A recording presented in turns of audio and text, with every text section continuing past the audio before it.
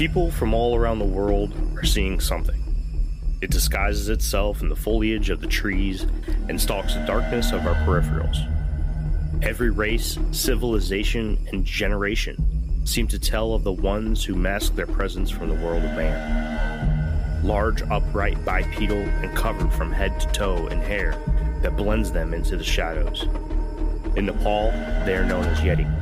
In China, the Yeren.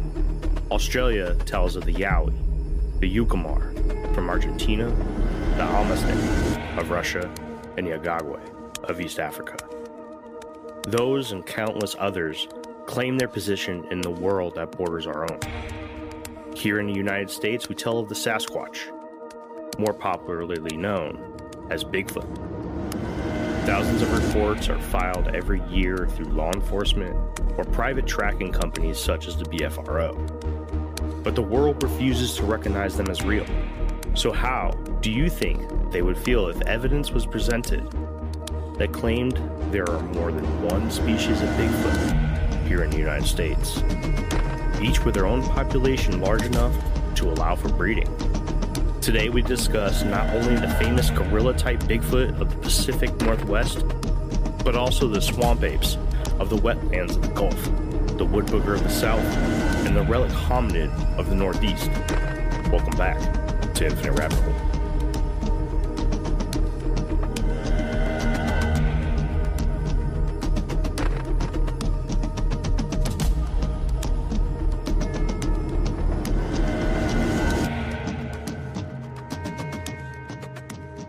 Welcome to the premiere episode of the fourth season of the Infinite Rabbit Hole podcast. The plan is to be back on our 15-episode schedule with possibly a few bonus episodes sprinkled in there. I know last season kind of went a little different than normal. We had some hiccups there at the end, and we kind of did a U-turn and kind of threw the towel in really quick. Not because we quit, it is because we recognize that our product could be better. Little do people know that running a podcast is a lot of work, especially one such as the Infinite Rabbit Hole, where it requires you to do a lot of research. But we're back on track, and we have some new plans we'll go over here in a little bit. But before we do that, I want to go ahead and introduce you to your hosts of Season 4. My name is Jeremy, and I am joined by my co-host and co-creator of the Infinite Rabbit Hole, Jake. What's going on, man? How you doing? Ready to kick off Season 4? Oh, dude, I'm so ready. I'm so stoked. I am so excited. We have so many awesome topics. I can't wait. Yeah, we'll get into that a little bit more too when I kind of explain what I just said to everybody in a little bit. I'll go in a little bit more detail. But before then, we'll go ahead and jump in and introduce the new guy, the newest co-host of the Infinite Rabbit Hole podcast. You guys have met him already in one of our bonus episodes during the off season, but I would like to welcome back Jeff from the Shadow Band podcast. Jeff, what's up, man? You ready to dive into the rabbit hole? What's up, fellas? I am more than ready. I am super stoked to be here with you guys, and I cannot wait to blow some minds with you guys. That is the attitude we need on this podcast. Thanks, man. When we were talking about the premiere episode, we came to the conclusion, why not just do an episode where we talk about the Bigfoot from our regions of the country? We just thought that would be really cool to kind of present the different kinds of Bigfoot that you can find here in the United States and really home in on the ones that live near us. Mm-hmm. I think I was kind of pitching the Bigfoot idea because we failed to get a Bigfoot episode in season 3. And then, I don't know, I think, Jake, you're the one that kind of built off of that and recommended that we did like our own regional Bigfoot. Or was it Jeff? I'm not sure. One of you two did it. Maybe. I completely fell in love with it. I was like, fuck yeah, let's do that. And then on top of that, came up with an idea of reading off a few encounter stories from the BFRO website to go along with it, which I'm really excited about because I found a pretty good one from here in Virginia, and I'm really excited to get into it. So before we get started, Jake, Jeff, you guys have anything, or you guys ready to jump in? I'm ready to go. I'm so ready to jump in. Let's fucking do this, man. All right. So, as I said before, most people only know of one type of Bigfoot, if they know Bigfoot at all, and that's going to be your typical Patty Bigfoot, the one from the Patterson-Gimlin film out in California, Oregon, Washington, Sasquatch. Mm-hmm. But to most Bigfoot researchers and enthusiasts, there are 2 different species, and each of those have 2 subspecies, making a total of 4. And there's also a decent handful of people that rather go by a different list, a list of 10 different subspecies.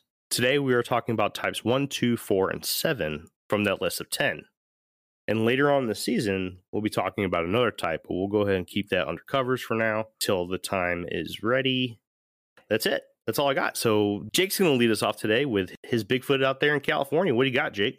If you've ever seen the Patterson-Gimlin Bigfoot film from 1967, then you know, well, if you've seen it, which if you haven't, you can just YouTube it. Patterson-Gimlin Bigfoot film, Patty Bigfoot film, that's Patty. It'll bring up the black and white footage from 1967 of Patterson and Gimlin. They went out into Bluff Creek.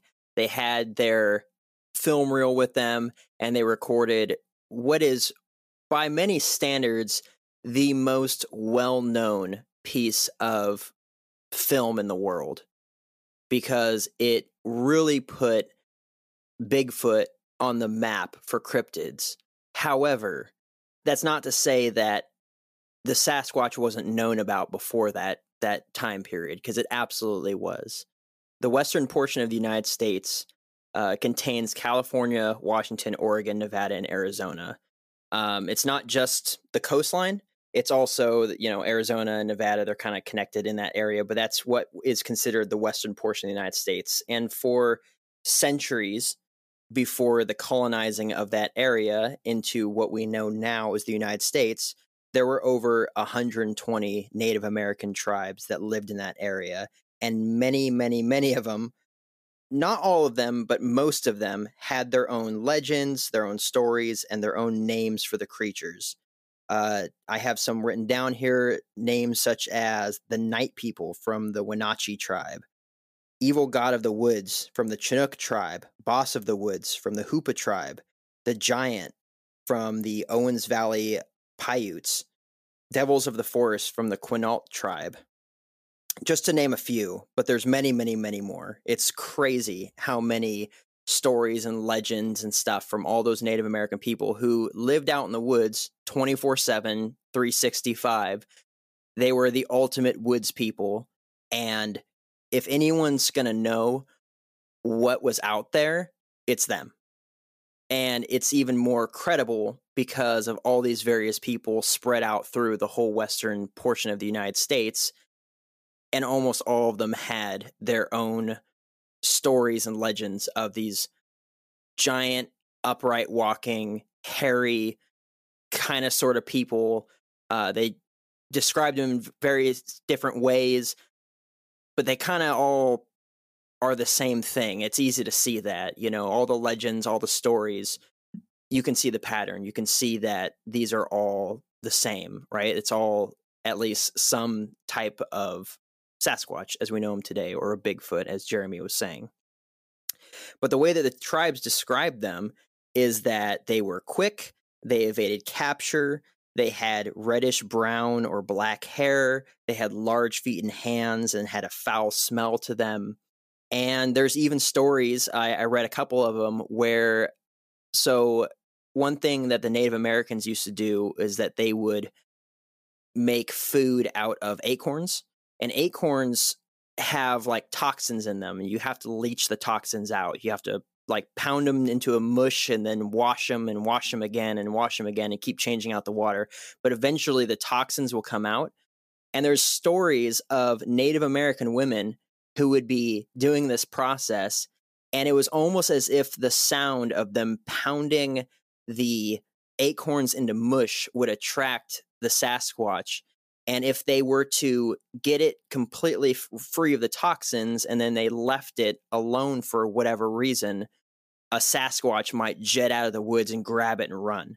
Like there's stories of them like stealing food from these people, like what they ate, that they were omnivores, that they would eat fish, or sometimes they'd steal prepared food from the Native Americans. It was really interesting. There's a lot of those stories, and I really encourage people to just check that out. Just Google search, Native American Sasquatch legends or Sasquatch stories or whatever. And it's just, I mean, more than we could ever put on any of our seasons. Like, it would just fill up all of our time that we possibly had available to us talking about all these different various stories. They're very, very interesting. Besides what the Native Americans have, we also have normal everyday people that see them all the time. A lot of really good hardcore research comes from the BFRO, which is the Bigfoot Research Organization. If you live somewhere that's mountainous, I heavily encourage you to go onto the BFRO. They have states separated by counties, and I can almost guarantee you that whatever county you live in has had a Bigfoot sighting in the last 50, 60, 70 years. It's absolutely insane. And what's more credible to the BFRO is that they don't just take, when people submit a story or a sighting, or they heard a tree knock or they heard howls or whatever it is, they don't just take that and then broadcast it and be like, here it is, another Bigfoot sighting. They actually go in and they research it, and they have a follow-up article underneath it of what their researchers came about. They interview the people extensively. They go to the areas. They look for prints. They look for tree breaks. They look for all kinds of stuff, because they encourage people to reach out and say, hey, I had these experiences, but they don't take every single thing at face value, because they realize that a lot of people like to play hoaxes, especially if it's talking about something that technically doesn't exist yet because it hasn't been found by science, which is what a cryptozoological animal is. They're scientists, so they actually want to know what's truthful, what's a load of crap, and so they do their due diligence and get into the bottom of it. So hundreds and hundreds and hundreds of sightings over the last 50 years here in California. And on average, the Western United States Bigfoot seems to be around 7'9" to 9 feet tall. There are other reports of them being bigger, some as big as 15 feet, which very, very rare.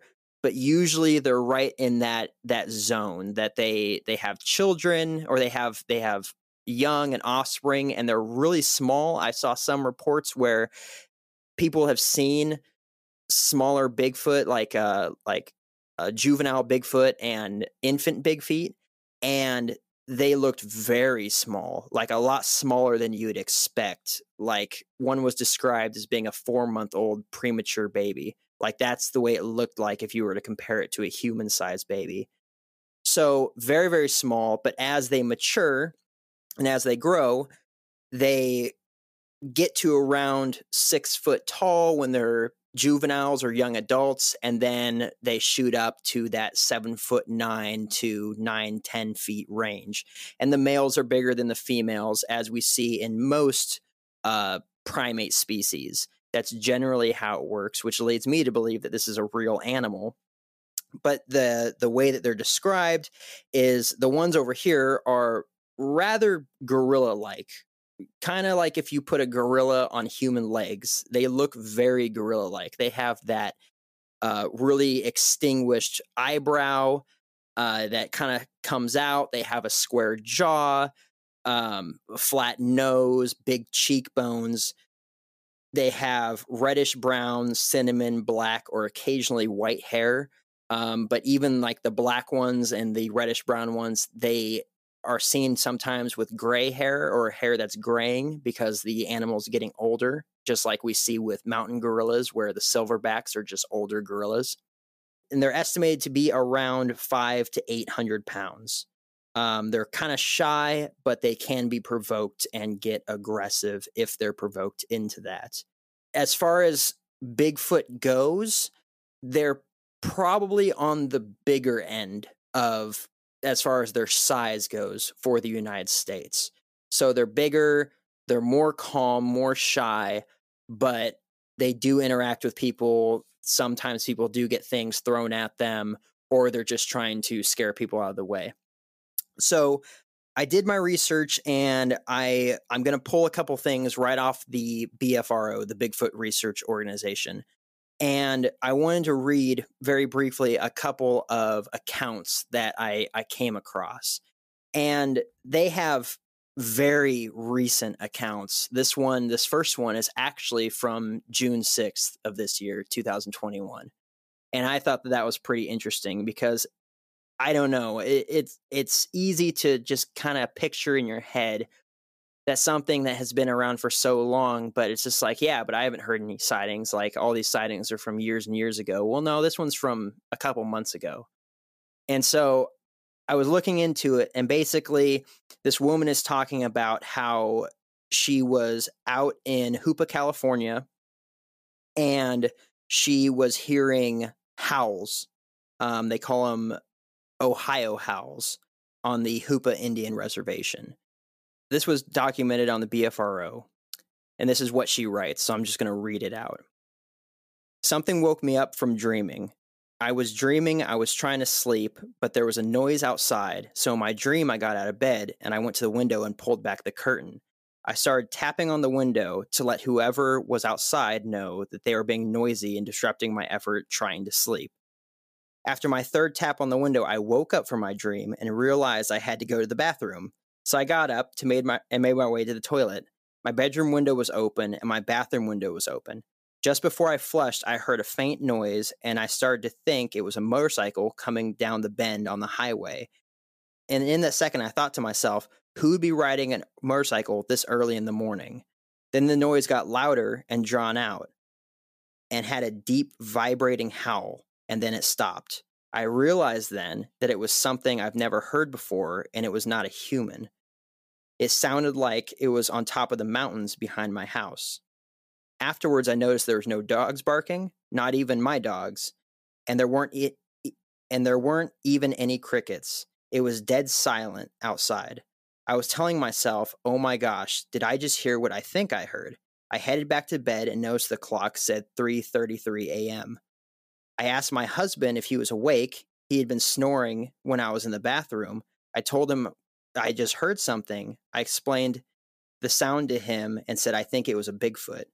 I could not believe what I heard. Could not sleep for over an hour, and we laid in bed waiting to hear more howling, but there was no more.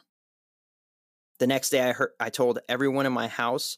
Nobody had heard it. Later Sunday morning, I used my cell phone to Google different animal sounds to try to find the same howl I heard. I tried mountain lion, wolf, fisher, fox, and none of them were in the least bit similar. Then I Googled Bigfoot howls. Oh my gosh. In 1994, Ohio moaning howl is almost exactly what I heard. I got chills when I listened to it. I played the recording in my household, and my oldest adult son recognized the sound also. He, as well as a few of his friends, have had a few experiences too, including a rock being thrown at him. He has the rock in his bedroom. So this account goes on, but this was recent, and this is not something that's uncommon. If you've never heard of people reporting howls or recording the howls, there's a lot of YouTube videos where you can actually go on there and research that, and you can type in Bigfoot howl. There's hundreds of videos of people recording these things, and it's exactly what this woman said. It doesn't sound like anything else you've ever heard before in the woods. It's not an elk. It's not a mountain lion. It's not a wolf. You rule out all of the known animals, and then you're left with, well, what else could it be? And one thing that's really prevalent when it comes to Bigfoot sightings, or even hearing things like the tree knocks and or you have rocks thrown at you or whatever the case may be, is these howls. So it's really interesting. I had something similar hearing tree knocks on my last camping trip. I kind of went into it a little bit on our last episode, but I would love to be able to hear these howls. And I'm stoked that not only is it from really recently, but it's actually pretty close by. Like, California is a big state, but it's only in this state. Like, I could drive there and spend the weekend and do my own research. And that's something I think I'm gonna go to. I don't think I can get on the Hoopa reservation. I think you have to have special access for that, but I can at least get close by. So it's something I'm going to have to look into for myself. Hey everybody, bear with us while we take this quick break.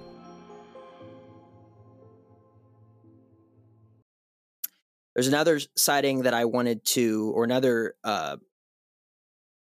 another one that I wanted to go over. This is also from the BFRO. This one's from 1950, which, keep in mind, the Patterson-Gimlin Bigfoot film in 1967 put Bigfoot on the map as far as being a possible animal that existed in California. But this is from 1950, so clearly, based off of that, 17 years prior, a lot of people already knew about them. It wasn't until that film that those myths and those legends and those stories and those dramatic recounts and all those different things became plausible. So that's when people first saw what people were talking about, and it came from the realm of that crazy guy that I know that likes to camp a lot, that always talks about these weird things in the woods, to holy crap, that's exactly what he described, which is outstanding, as far as like the credibility of your crazy friend or whatever. But this one's from 1950. This is from Ojai, California, which is very close. That's 45 minutes away from me here in Ventura County. So this is what is observed. And I quote, "This happened when I was 12 years old. So it had to be in 1950. I was camping in Los Padres National Forest. I was riding along a hill following a trail down to the water in the Sespe River. About 50 yards from the stream, I saw 3 Bigfoots getting a drink. I knew bears and monkeys, but this was something I'd never seen before. I just sat still on my horse, and when they saw me, I raised my hand as if to say hi. The largest one raised her hand, and in a little while, she took each of the 2 little ones by the hand and walked them up the trail. I waited a little while as not to scare them, then rode down to the stream to give my horse a drink. The big one was about the size of a teenager. I think she was babysitting the 2 little ones. They all had reddish-brown hair, but not on their faces or hands. The teenage one had the beginning of breasts. They did not seem to be afraid of me in any way. When my horse finished drinking, I rode up the trail, but didn't see any sign of them. This is all true. I've told a few people, but they say I was lying. That's why I've never told this until now. I think people should leave them alone, but I know that they won't." And just underneath that is the follow-up. A follow-up report by the BFRO investigator, Kevin Withers.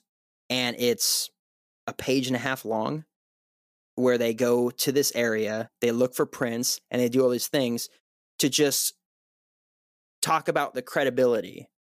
Because everyone wants to have that story that makes them, famous and whatever. But these guys are actually, they care about science, right? They care about research. They care about discovering these and showing to the world that they are real animals.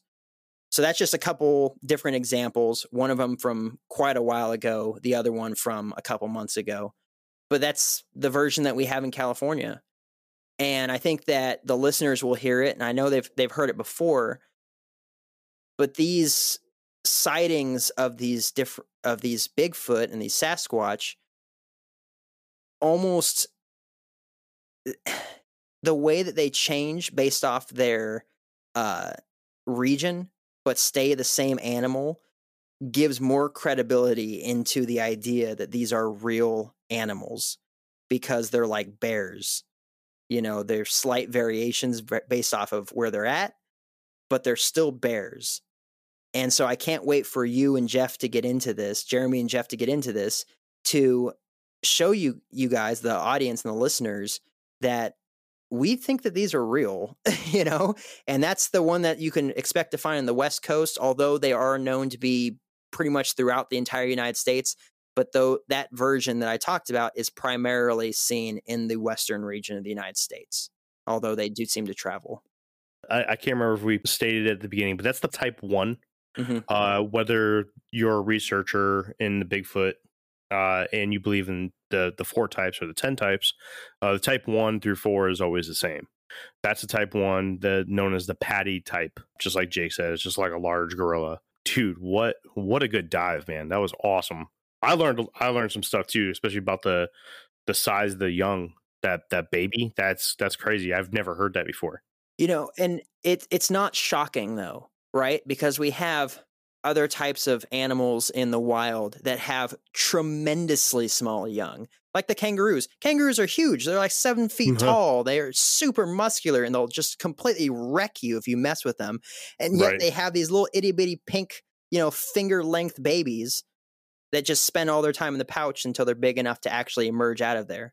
That's marsupials in general. They're all like that. Possums, I know, like the Tasmanian tiger was like that too. That was a marsupial. A lot of people think that was a cat or dog. That was actually closer related to a possum than it was to a feline or a canine.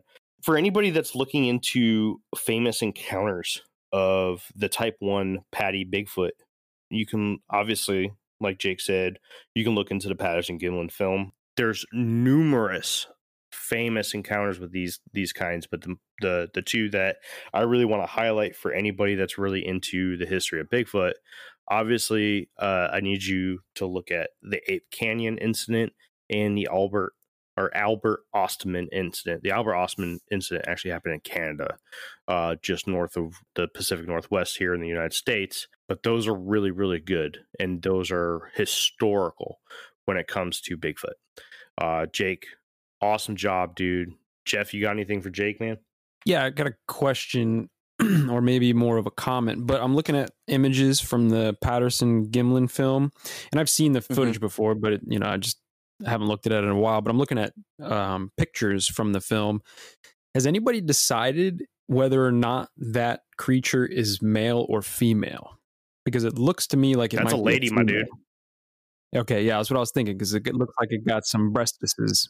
Without being too X-rated, and I don't think so, because this is, an animal we're talking about.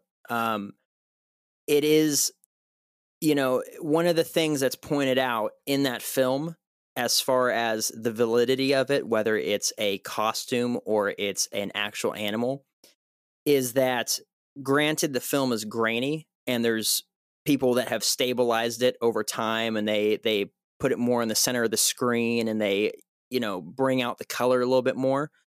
But one thing you can notice with that video is that the breasts sway as it's walking, versus if it was a foam padded suit of some kind, they would be rigid. I see that. Okay, yeah. So you can actually see them move, and as well as seeing the muscle structure underneath the shoulders and the arms. You can see these different things. That video has been broken down hundreds and hundreds of times by wildlife researchers, by biologists, by people that study anatomy, and it is one of the best videos that's ever been taken, where it seems like no one can say that it's bullcrap. Yeah. Because if it's fake, it's the best fake video of a cryptid that's ever emerged ever. 100% hands down. It's nuts. If you want to hear a really good breakdown of that video, our season 1 finale, Jake, myself, and our co-host at the time, Wes, broke down that video. The title of the episode is simply Patterson-Gimlin film. We went into the whole breakdown of the Planet of the Apes movie being made at the same time, with Hollywood's top dollar unable to produce a suit that didn't show the seam or buttons or zippers or Velcro, forcing them to put clothes on the costumed apes in order to cover up those seams. And then this Bigfoot film comes out a year before that on an amateur film set, and it literally has muscle tone and swaying breasts and movable appendages on its fingers. Anybody that's new to the Infinite Rabbit Hole, I really highly recommend going to check out that episode. It's called, again, just Patterson-Gimlin film season 1 finale. It's an hour long of us breaking down this historical video of a real life Sasquatch, which Jake, myself, and Wes, spoiler, all believe that is actually true, that we're looking at a real life Sasquatch. One of our most popular episodes to date, highly recommended. Jeff, if you haven't even heard that episode, highly recommend you go check out that one too. I don't think I have. I probably should. I'm just going to go ahead and say that I'm an expert analysiser because I looked at that picture and immediately thought that's a female. So I'm going to go ahead and give myself a pat on the back for that one.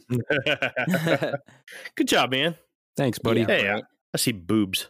That's I a lady. I see boobs. I'll tell you what, the guys at the BFRO, they really do their research, because if you go into there and you go into their FAQ, their frequently asked questions, they have what is a Bigfoot or a Sasquatch, and they break it down. They break down the anatomy, the physiology, the behavior, and the useful literature and the links that you can go to and learn more for yourself. And in this article and in this section of their website, they actually break that down, because one thing that's actually known about sightings of the type 1 Bigfoot or the Patty type Bigfoot in the West Coast region is that, unlike other types of big feet, or at least not all of them, their chests are covered with hair. In both the males and the females, everything except the nipples and the areolas have hair on them, which you don't see with gorillas. Gorillas have, I think they have bare chests, but chimpanzees have hair-covered chests. So even though they're both great apes, they have those different variations, or orangutans, they have bare chests. But in this instance, for a Sasquatch, you see the West Coast version of the Bigfoot or the type 1 has hairy chests, except for its nipples, which we see that in great apes. So it just more leads into this idea that this is in fact a real animal. I'm trying to see right now whether or not both species of gorillas have bare chests. And it looks like the mountain gorilla has a little bit of a hairy chest, and the lowland has a bare chest. There you go. I also want to say, in regards to the BFRO sighting you brought up, where the guy essentially waved and the Bigfoot waved back, I definitely would not be waving at a Bigfoot if I saw one. In fact, I'd probably be as still as possible. So that guy's got some cojones. I think it would depend on how in danger you felt. Nope, not at all. I will not be drawing attention to myself. Period. Well, I can tell you that when I was on that camping trip and I was hearing all those tree knocks around me, I was in a tent and the tree knocks were a distance away and I didn't move a muscle. So I get it. Exactly. Because it was pitch frickin' black outside and there was no lights, and your eyes can adjust, but only so good.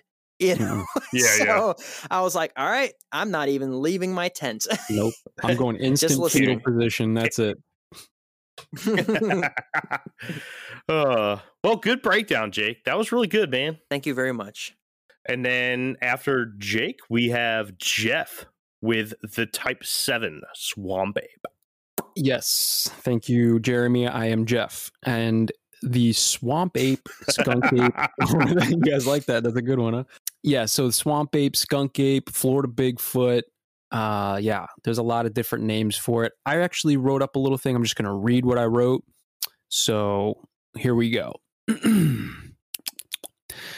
With many sightings across the southeast along the Gulf Coast of the United States, local legends of a hairy beast hiding in the swamps are some of the oldest in the region. Known to the Seminole tribe of Florida as the Esti Kapkaki, or Tall Man, this creature has been described as a long-haired, bipedal hominid with a pungent, almost unbearable stench. Its hair is reported to be much longer than its counterparts, and its height coming in at an estimated 6 to 7 feet tall. The skunk ape or swamp ape is much smaller in stature than its northern cousins, which could be one of the reasons that footage of the swamp ape is very rare. From the southern tip of the Everglades to the eastern preserves of Texas, there's more than 1,650,000 acres of connected, nearly impenetrable swamps and forests, leaving plenty of room for a breeding population of hominids to remain mostly unseen. With over 330 sightings reported to the BFRO in Florida alone, it's hard to discredit the possible existence of this elusive creature.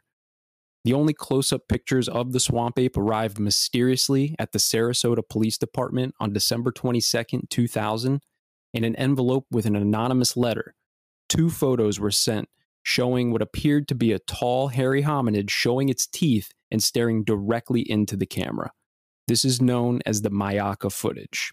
First of all, let me just stop for a second, because Jeremy was the first person to enlighten me about the Myakka footage. When you came onto my show when we did the cryptid episode and you told me about that, and I looked that up, and I got to be honest, if nobody's looked at the pictures of the Myakka footage, go and look it up, and good luck going to sleep tonight, because that thing is freaking scary, dude. Scary. Well, yeah. So let's talk about that for a second, right? Yeah. You look at this thing, and just like with the patty type, you compare it to a gorilla. Well, with this, it's most comparable to an orangutan. Mm-hmm. But this thing, like, if you ever seen an orangutan, they're hunchback. You know, they're very awkward in their movements. This thing's standing up tall, and this thing looks like it's a mixture between like a dreadhead and like the patty Bigfoot, man. Like, this thing's gonna kick the fucking shit out of you. Mm-hmm. Yeah, it literally looks like a swamp monster. Like, it's terrifying. It does. Yeah, absolutely. Yep. You know what's interesting about this? I just pulled up the picture, and I've seen this before. I just didn't know that was it. That's what it was called.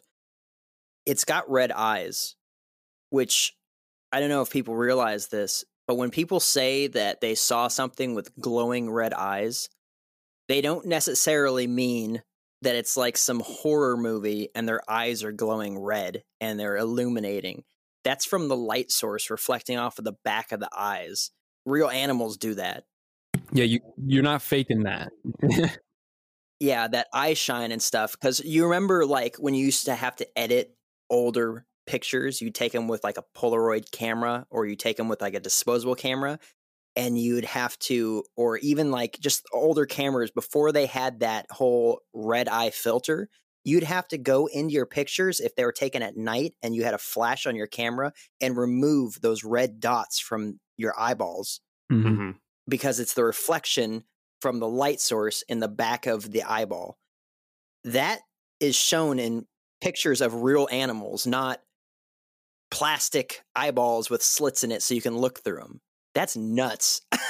That's interesting because, again, those pictures showed up in 2000, which is before we had these nice cameras with the red eye filters and all that stuff. So, you know, that makes me think that those pictures are legit. You know what I mean? Yeah, I feel you. Yeah, no, they're creepy. You know, just so everyone is kind of understanding about eye shine and eye reflectivity, there is no known creature on Earth that has what's called eye shine, which is, you know, hypothetically, it would be like a bioluminescence inside the eyeball or something. Like a self-generating light source, right? Which is common in a lot of Bigfoot stories or encounters. You hear a lot of people that say it was pitch black and all I saw were these red shining eyes. Okay, a lot of cryptids actually, that's a very common thing in the world of cryptozoology, is these red shining eyes with zero light source. But biologically, here on Earth, eyes reflect light, they don't create light. So when you're looking at something like this, right?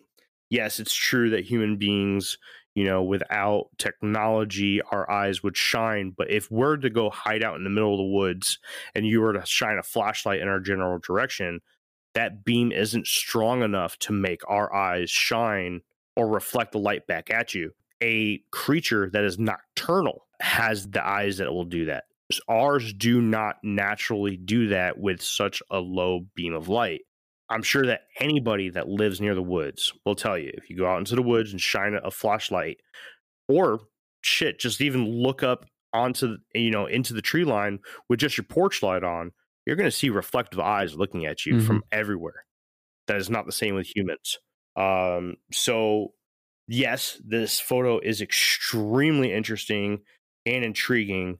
But what I think is most intriguing about it is that this is obviously not a human in a suit, because it would be very hard for me to believe that those eye holes would be lined up as perfect as they are to be able to reflect an old-timey camera's light back into the camera lens. You know what I'm saying? I'm sorry about going so long-winded there about that explanation, but I needed to describe, a bunch of things before actually saying that.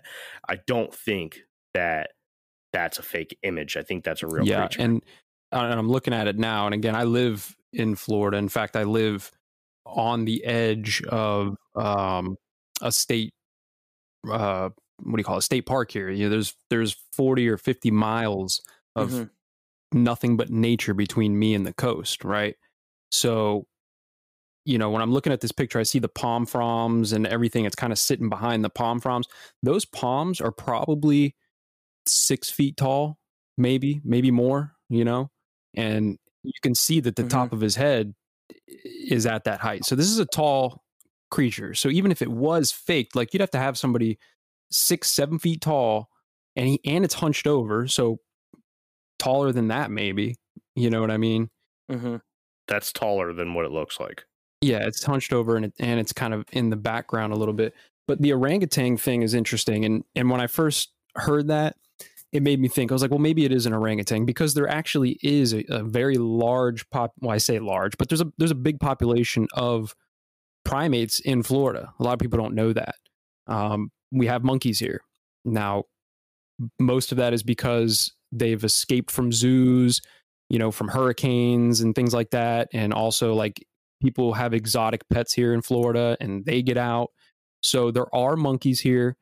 It's possible that there could be big monkeys here, like an orangutan out in the wild somewhere. But if you look at a side-by-side comparison of an orangutan and this Myaka footage, you can clearly tell that it's not the same creature. And in fact, I forget the lady's name, but she's an expert on orangutans at the Miami Zoo, and they brought that footage to her, and she said that she does not think that that's an orangutan. Now, in all fairness, she also said that she doesn't think that it's a real animal.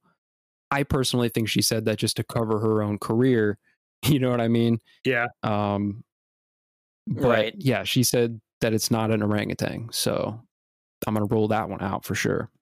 Monster Quest did that too. I think either her or somebody else reported from Monster Quest and kind of came to the same conclusion as well. So if anybody wants to check that out, just look for I want to say it's a Swamp Ape episode. If not, it'd be like a Southern Bigfoot or something like that on Monster Quest. You can find them on YouTube now. I also have two very recent sightings, Class A sightings of Swamp Ape in Florida that have happened within the last year. Okay. And there's actually quite a few. Before I get to those two, I'm just going to quickly mention, less than 5 miles from me in the 70s, there was a sighting by a bunch of kids at a lake near here. And then again, less than 5 miles from me in another direction, there was a sighting back in, I believe, 2017 of another one with people who were kayaking down a river. So the sightings are recent and they go back far as well, but there's a lot to go to this. But I'm going to get to one of these Class A sightings now. So the most recent one that I came across, it was this year, 2021, in March 27th in Sarasota County, the same place where they got the Myaka footage, same region, same area. This gentleman, I'm not going to read the whole thing because it's actually really long. I'm just going to kind of paraphrase all of it. But essentially, this guy was making breakfast. Him and his wife, they're cooking breakfast, and they have a window in the kitchen that looks out across the backyard. And apparently when this guy, looked up, he saw one of these skunk apes or swamp apes walking, about 50 yards out from tree line to tree line. And when he looked up to his wife and said, "Hey, did you see that?" Immediately, I believe it was his granddaughter, came running from the other room saying, "Did you see that? Did you see that?" So she had saw it as well from a different window in the house. So you had two people see the same creature at the same time. After they reported this to the BFRO, they sent the investigator out. They did find what they thought were footprints, but they weren't good enough for them to say, hey, this is definitely a footprint or not. They don't have any castings of it just because.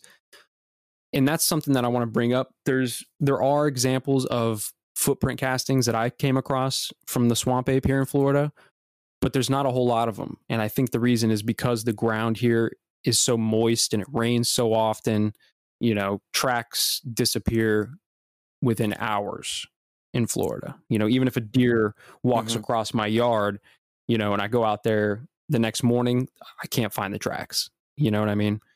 So I think that's one of the reasons there's not a whole lot of those tracks. But yeah, two people saw that creature at the same time.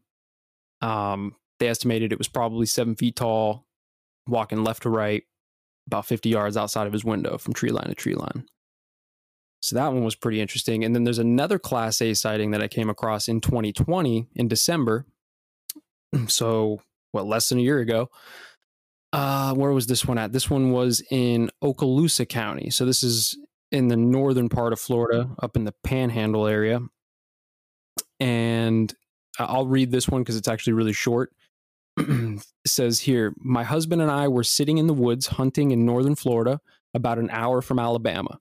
We were sitting in the brush and heard a loud crunch, thinking it was a big buck.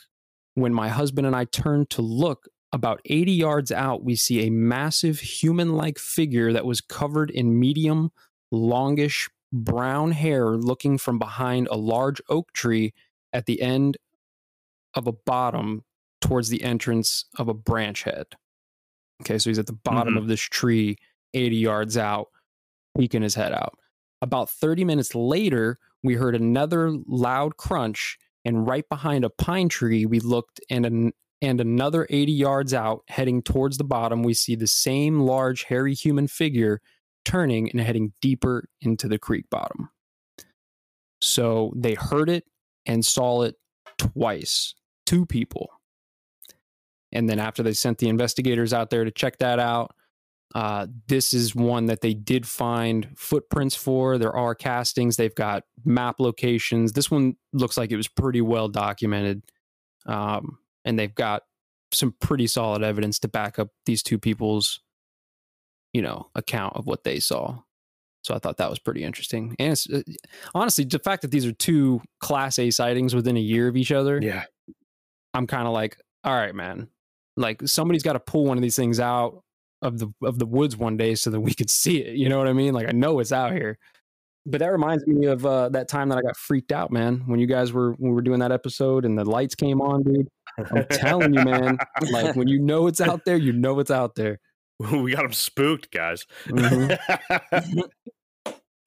Oh, yeah. So Jake and I appeared on his show a little while ago. What, about a month ago ish? Something like that. Something like that. And we got towards the end, and Jeff's like, we need to cut this up short, guys. My motion light just came on. He goes, there's a fucking Bigfoot out there. Yeah, man. It freaked me out because I think we were talking about Bigfoot that day, if I'm not mistaken, or in that part of the conversation. And yeah, dude, the lights came on and I went and scoped it out, and I had to cut the episode short because I was like, no, man, I got to go do a little perimeter check here because this is not good. I love him, man. He's so freaked out. Love it. I really like stories that come from hunters. I honestly feel that for myself, stories that come from hunters are more valid than from city folk. 100%. And or people that are in the cities and stuff. The reason why I feel that way is for a number of reasons. For one, they know what animals look like.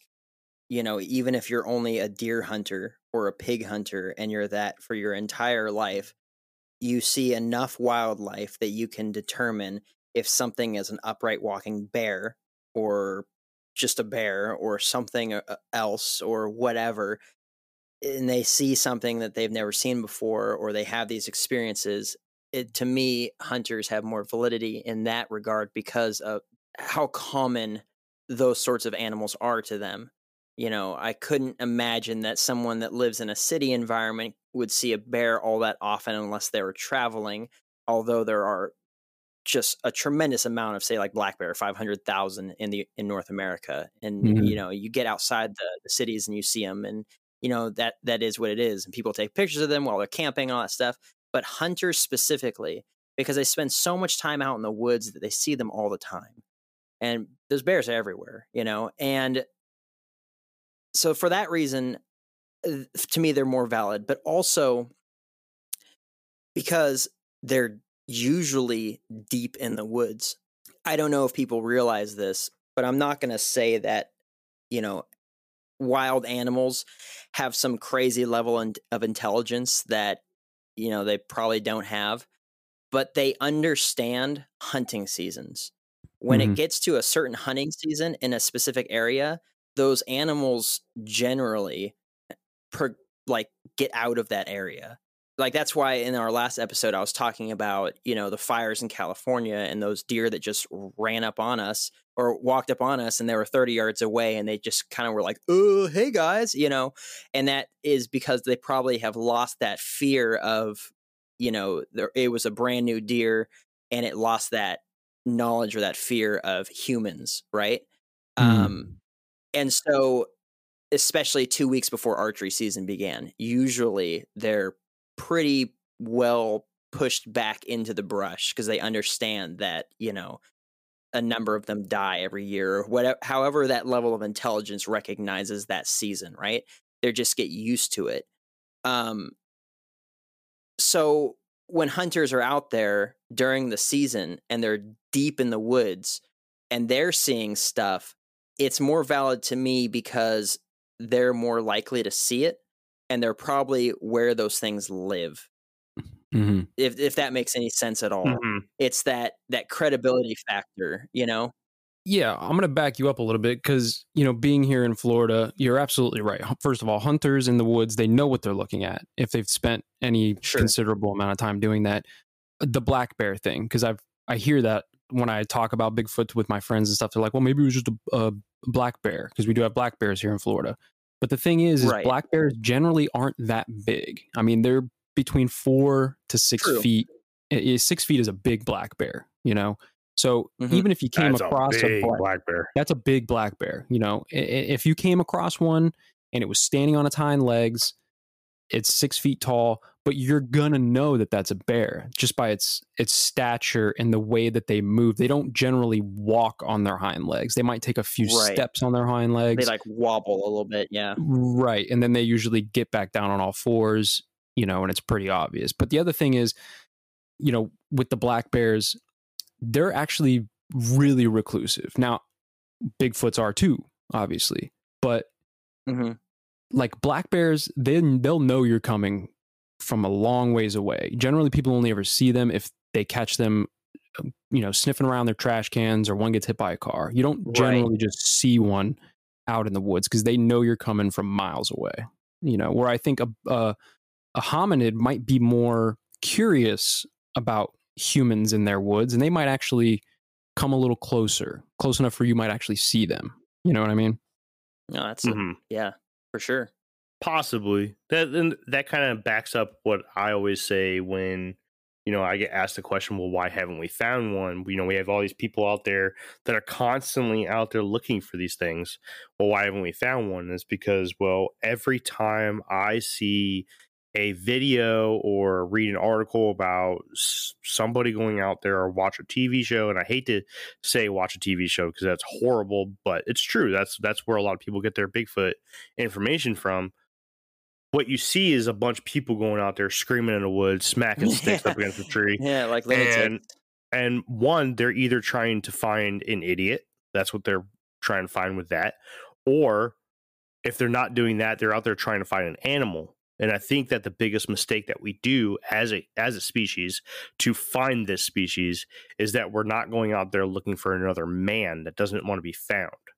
We're out there looking for an animal. Exactly. And if we change our mindsets a little bit and say, okay, instead of going out there to look for an animal, something that we automatically assume is stupid, or, not smart enough, whatever, why don't we go ahead and say, where would a person be? What would a person be doing? What would you do? Right? You have this entire, thousands upon thousands of acres and miles of woods that you can go hide in. Where are you going to go? Right? Mm-hmm. What are you going to do? Let's do that. Let's go out there and pretend that we're looking for an escaped prisoner instead of out there looking for, a dog that ran off on us. Right. It must be an intelligent creature. Oh yeah, absolutely. I absolutely do think that it's an intelligent creature. Gosh, yeah, that makes sense to me, because I'm sitting here thinking about it. I'm like, yeah, but it's an animal. And I was like, but we can teach sign language to gorillas and they can communicate with us. Yeah. And, I don't know what their intelligence level is. I don't believe that they're anywhere where humans are, where they're, self-aware, but aware of their own being and stuff. But they are still animals and they're incredibly smart. Right. And that makes a lot of sense to me.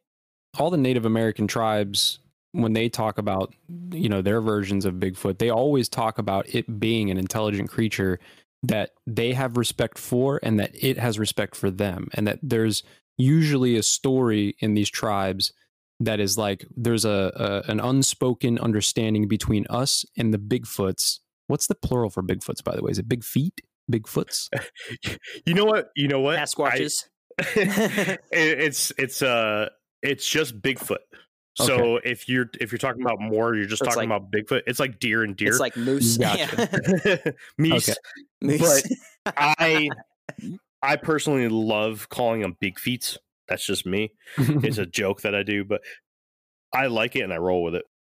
Yeah, big feats. So yeah, they have it seems according to their oral traditions, the tribes and the big feats have an understanding and a respect for each other, which makes me think that those creatures are intelligent enough not only to hide from us, but to know how to interact with us and when to interact with us.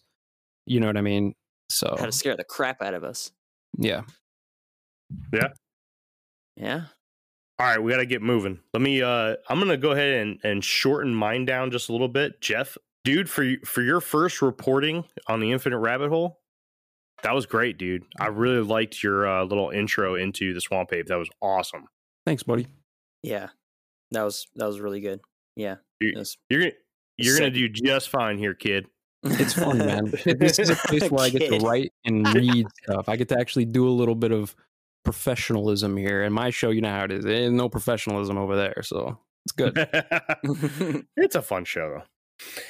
All right, so I have the luxury of doing two types for you guys tonight. I'm not going to get into all the native lore and everything. I think Jake and Jeff did a good job with that. And, we're already over an hour worth of recording. So I'm going to kind of dumb this down a little bit and just get down to the meat of things. And I'm going to just do one of my BFRO reports. Just as a recap, Jake did the type 1, which is the Patty. Jeff did type 7, which is the Swamp Ape. I'm going to start off with type 2, which is the Wood Booger, and end with type 4, the Relic Hominid. So at an average of 7 to 10 feet tall, the Wood Booger is much more excitable and aggressive than the version of the Bigfoot that Jake was talking about, the type 1. Taking up residence in the southern states from coast to coast and oftentimes in the same forests and swamps as the previously mentioned Swamp Ape, the Wood Booger's range may just be the largest of all the American Bigfoot species, depending on if the type 1 is actually nationwide. Just as much as they are spotted in the swamps, they are also seen in the forests of the more mountainous areas, such as the southern Appalachians, Ozarks, and very southern Rockies in the northern Arizona and New Mexico states. The most northern areas of the country where the Wood Booger is spotted seems to be Pennsylvania, Illinois, and Colorado. If you were to just draw a nice straight line right across the country in those states, that's kind of the line where the Wood Boogers stay south of. The largest population of type 2s out there is thought to be in the Sam Houston National Forest of eastern Texas. If the type 1 is the gorilla-like, and the type 7 is the orangutan-like, this one has been described to be the chimp-like Bigfoot. The wood booger sports a hybrid human and chimp-like footprint with a fifth digit slightly offset from a normal human print. The eyes of this type are said to be pure black and seem to lack a white. Often seen in both the upright walking on two legs and running on all fours position, the type 2 is versatile, fast, and can be aggressive. They are believed to be territorial and are known to be confrontational at times. There are tons of stories of the wood booger peeping in windows, slapping houses, attacking smaller livestock like goats and chickens, and throwing rocks and sticks at those that walk by them in their vicinities. It is even said that the lore of the boogeyman comes from the old mountain legends and stories that parents would tell their children. Come back by the time the sun goes down or the booger will get you, which eventually turned into the boogeyman. Most Bigfoot creatures are thought to be nocturnal and diurnal, but this one seems to be primarily nocturnal, with a small amount of sightings during the day, mostly during daybreak and sunset. The most popular run-ins with a Bigfoot-like creature that are thought to be wood boogers are the Momo, which is short for Missouri Monster, and the Fouke Monster, or better known as the Legend of Boggy Creek in Arkansas. One thing I kind of wanted to really point out with this is the overlapping in environments between this one and the Swamp Ape. Mm-hmm. Now, Jake, you'll remember our very first quote-unquote official episode we did. It was a pre-interview with a Rougarou, where we talked about the Honey Island Swamp Monster. Now, the Honey Island Swamp Monster, there's a lot of division amongst the Bigfoot communities as to whether that is a type 2, like the one I just described, a type 7, like the one that Jeff just described, or even possibly, and this one's a little bit reaching here, but possibly a type 3 that we're not going to get into today, and we'll eventually get to in a different time, but it's much, much more aggressive. That's why it's kind of a reach, and the geological area doesn't necessarily fit. If you look more into, if you remember, Jake, during the episode, we were looking at the footprints, and the footprints were three-toed. Yeah. Remember that? And it looked very, very lizard-like, actually. It was very strange. Like a mutated footprint thing, yeah. Yeah, so awkward. Remember, we went on and on and on about like maybe it had its toes bitten off by a gator. We talked about that for like 25 minutes. I know. Yeah. That was the only thing we could really come up with. Is like it was mutated, like just some abnormality, or it had its toes crushed off or bitten off or cut off. Snapping turtle. Yeah, that's something we pointed out too during that episode. But I just wanted to make it clear that a lot of people say, oh, you're bullshitting me because the thing that this person said they saw was tall, beefy, and hairy and looked like an orangutan. You're telling me you look like you saw something that was an overgrown chimp running on all fours. It's important to realize that some of these Bigfoot subspecies overlap, and they could possibly live close to each other. So when someone says that I've seen this kind of Bigfoot, don't immediately say, okay, that's the only Bigfoot that can be here, because that's not true. Don't discount somebody that says that they've seen this other kind of Bigfoot. Look at the geological area. It's out there. You can Google it. There's plenty of sources out there that will explain to you the different kinds of Bigfoot in the regions that they're in, or most likely, and it's just the best picture that we can paint by the encounters that we've have. Fucking stumbled over myself there. I get what you're saying. That 10 times fast. It's like it's like there's canines, right? There's wolves and foxes, and people will be like, yeah, I've seen a wolf and I've seen a fox, but they could never exist together in the same area. Yeah. Exactly. Like, oh yeah, you saw an orange thing? Well, obviously, dude, the thing I'm seeing is gray and big. So you're an idiot. No, dude, come on. It's important to realize that, these things do live near each other nobody's bullshitting, or I mean, actually, a lot of people are probably bullshitting, but somebody could potentially not be bullshitting you. Mm-hmm. So have an open mind when you come to these things. Every single subspecies that we talk about today and the other ones that are on this list of 10 are very well documented. There's a good chance that all 10 of these in some way, shape, or form exist. That's pretty much all I have there. You guys got anything to add or any questions about the wood booger? No, but I think it's interesting that the wood booger is the origins of the boogeyman. That kind of blew my mind. I agree with that. And you know what? When you talked about your story, you probably saw a wood booger. No. No? The one that I think I saw is the one I'm about to talk about next. The more aggressive one. No, the wood booger is more aggressive. The type 3 is the most aggressive. Go ahead and we'll see if my thought process lines up with that one. Okay. All right. So the last one that I'm going to talk about tonight is the type 4, or the relic hominid.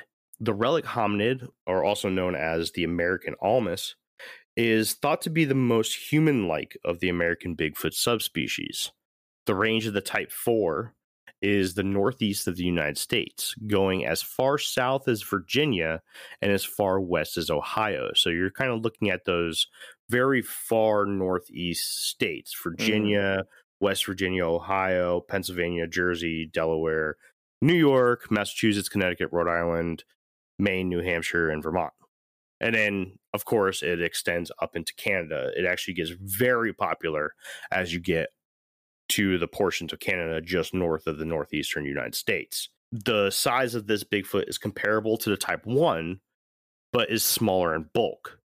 Where the Paddy type Bigfoot is very tall and bulky, like a linebacker, the relic hominid is very tall as well, averagely around 7 to 9 feet tall, but thinner and much more athletic looking, more built like a basketball player, instead of like this big hulking linebacker.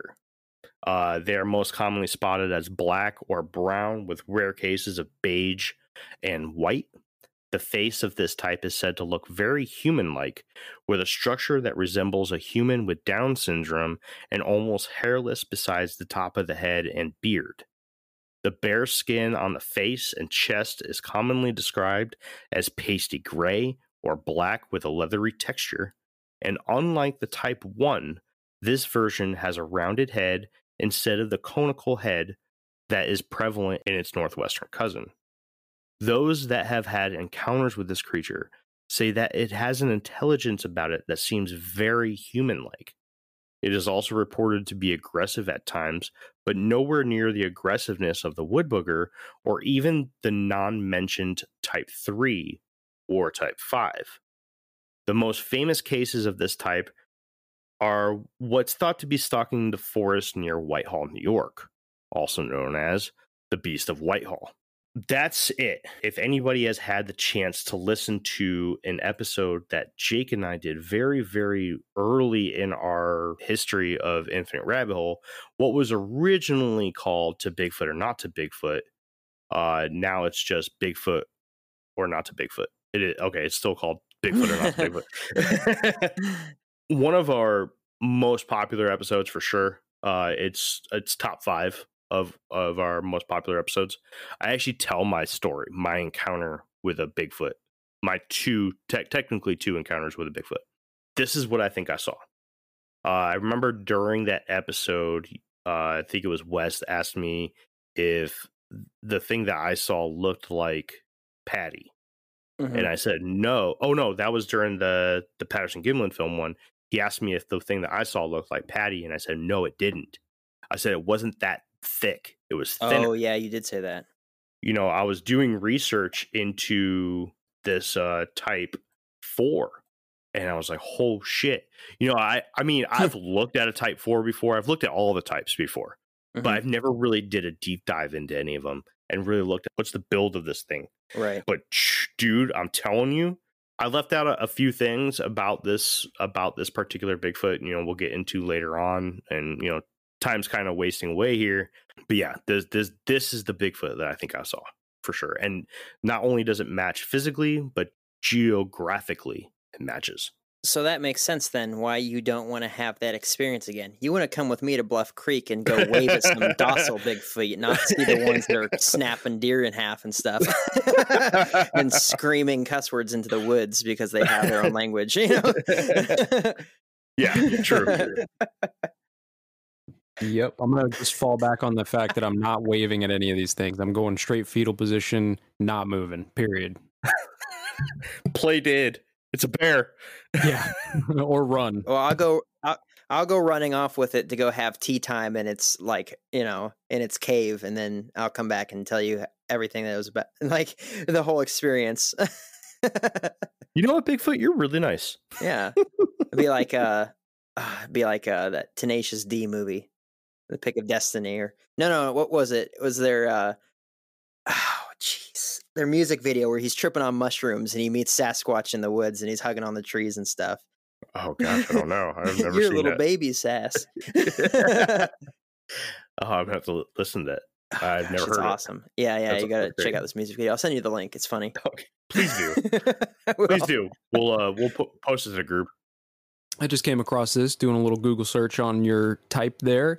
New York town adopts Bigfoot as its official animal. Guess what town? Whitehall, New York. Yep.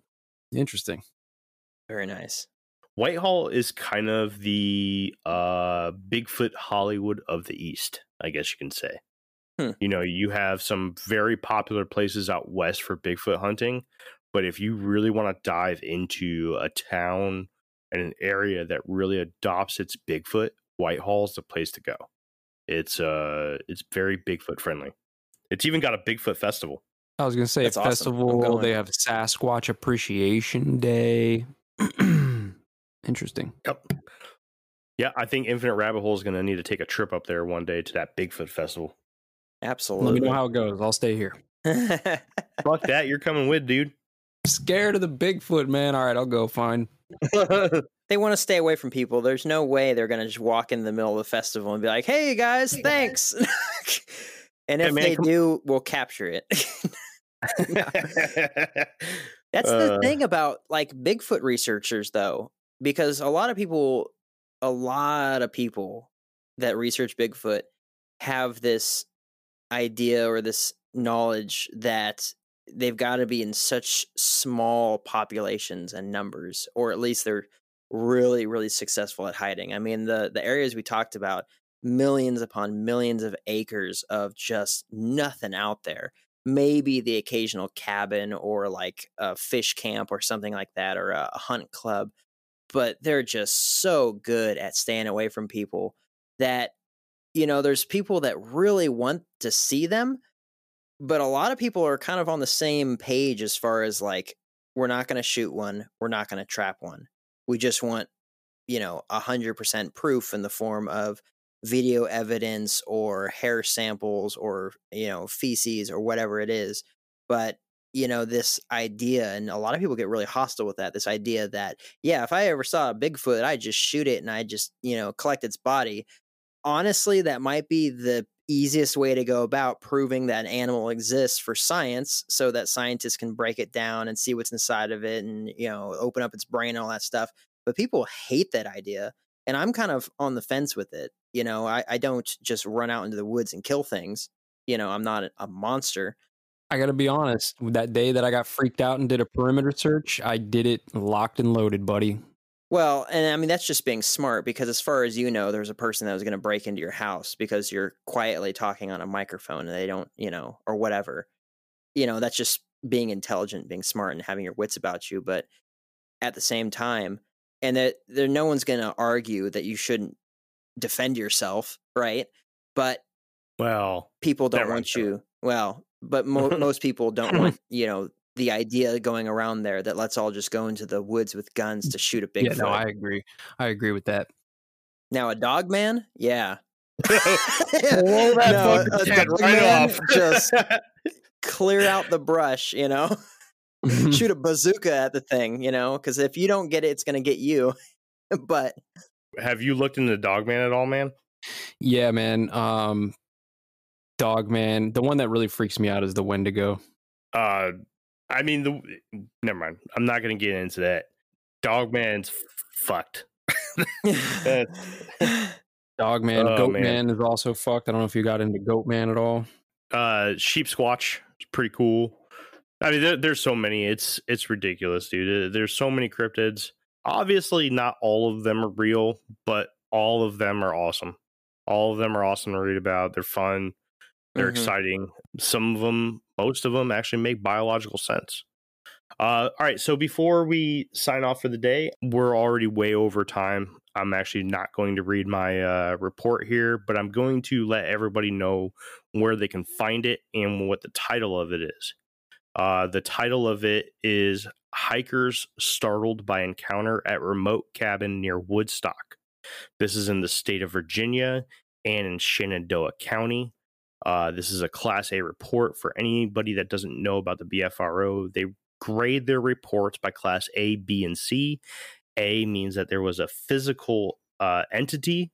B means that there is evidence proven that Bigfoot could definitely have been there, such as footprints, wood knocks, screams in the dark, shadows, those kind of things.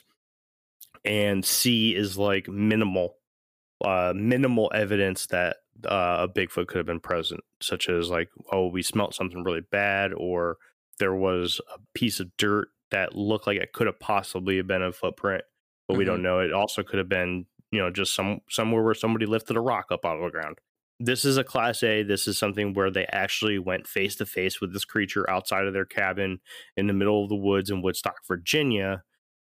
Pretty cool. I highly recommend everyone taking a look over at bfro.net. Going to Virginia, Shenandoah County. The report number is 30006. Check it out. Read it up. I think this is a type 4. Again, Virginia is right on the border of the type 4 and type 2 area, so we have a little bit of both here. Two very different Bigfoot and two very different stories, so it's pretty easy to determine what's a 4 and what's a 2. Now, to kind of build upon what I was talking about in the very early portions of this episode, I said that most Bigfoot researchers out there believe that there are 4 different types, meaning 2 species and 2 subspecies each. The 2 technical species are the 1s and the 3s. So that would be the patty type and the 3 that we did not talk about, the very aggressive kind. Then off of that, there would be 2 subspecies off of each. So the 1s and the 4s are considered to be of the same species, but having geological differences, just like Jake was talking about black bears that are a little different in the Appalachians compared to the Rockies. They're a little bit bigger out there in the Rockies because they have to compete with grizzlies, and there's more food out there like the elk and wild berries and stuff. So they're different. They're definitely built different, but they're same biologically all the way down to the DNA of a black bear. They're black bears. They're just built a little different. And the 3s and the 2s. So the unnamed 3 that we're going to keep secret for now, and we might dive into American Bigfoot again sometime later on down the road, and we'll dive into that one. And the type 2, the wood booger. The wood booger is a hellion and it is a troublemaker, but it's still not as aggressive as the 3. So that's what I kind of just wanted to go over that really quick. I really like the 10 different kind of Bigfoot thing, and if I had a chance to narrow that down even more, I personally would like to see a 6 or a 7 type Bigfoot list, because there's a couple of them on there that I don't believe should be Bigfoot. Number 9 and number 10. Number 9 is the devil monkey, and number 10 is a miniature Bigfoot, and I don't believe those are related to Bigfoot at all. There's also one other that I think is kind of a little far-fetched, but is actually very interesting, and I would love to cover it in a later episode. Other than that, anybody else have anything else to say? Speak now or forever hold your peace. Yeah. Nope. Okay, I got something to say real quick. What you got? Just to settle people's minds about like all this hokey, they're different stuff. I know we always use the black bears or the grizzly bears as the go-to for size comparison and all that stuff, and it is valid. But one article that I was looking at, one person, he took 6 different looking people. They're all different races. They had varying degrees of facial features, and it was just their faces, not their height, not their weight, not their physical, like, born without arms or legs or, various finger types or whatever. It was just their faces.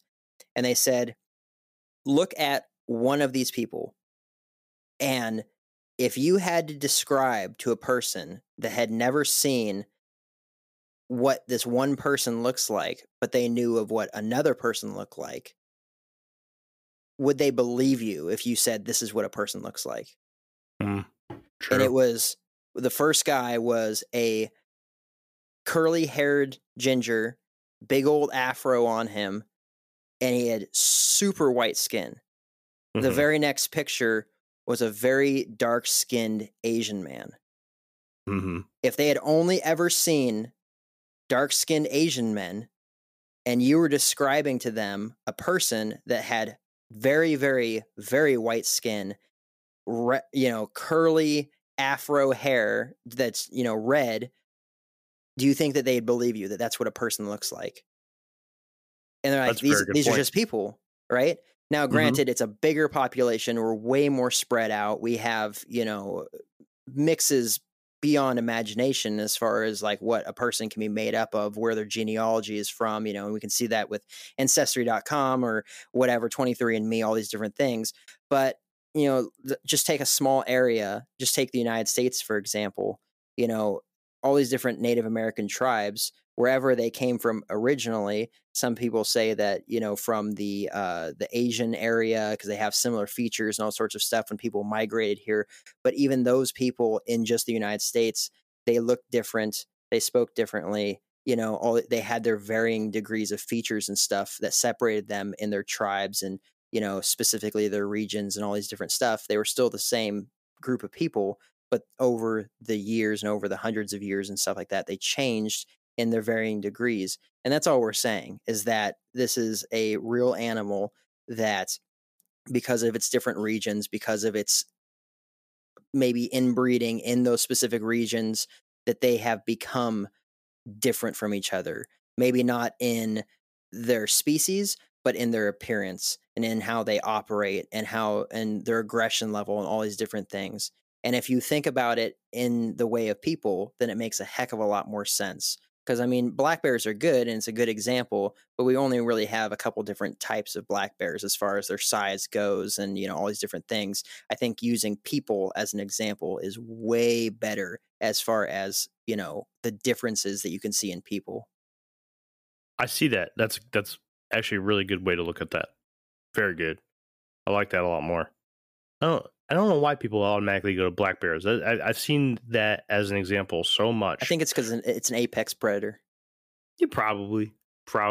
It's something that's much more comparable in most people's mind, because a lot of people, when they think of Bigfoot, they're not necessarily seeing something that could potentially look like a human. They're looking at something with hair, with fur. Right. They're looking at an animal. And I'm not saying Bigfoot is an animal or not an animal. I'm just saying is that, they are considered to be a primate.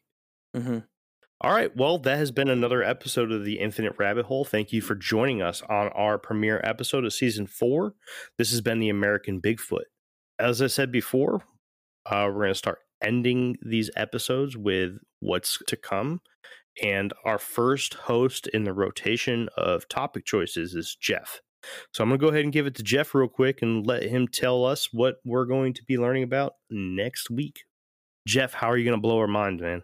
Well, we are going to talk about the amazing story of Atlantis. And no, I'm not talking about the cartoon from Disney. We're talking about... Good cartoon, though. It is a great movie. We're talking legitimate archaeological evidence to support an advanced ancient civilization known as Atlantis. You know how many people have asked me when we're going to do that episode? We finally got the guy for it. I know.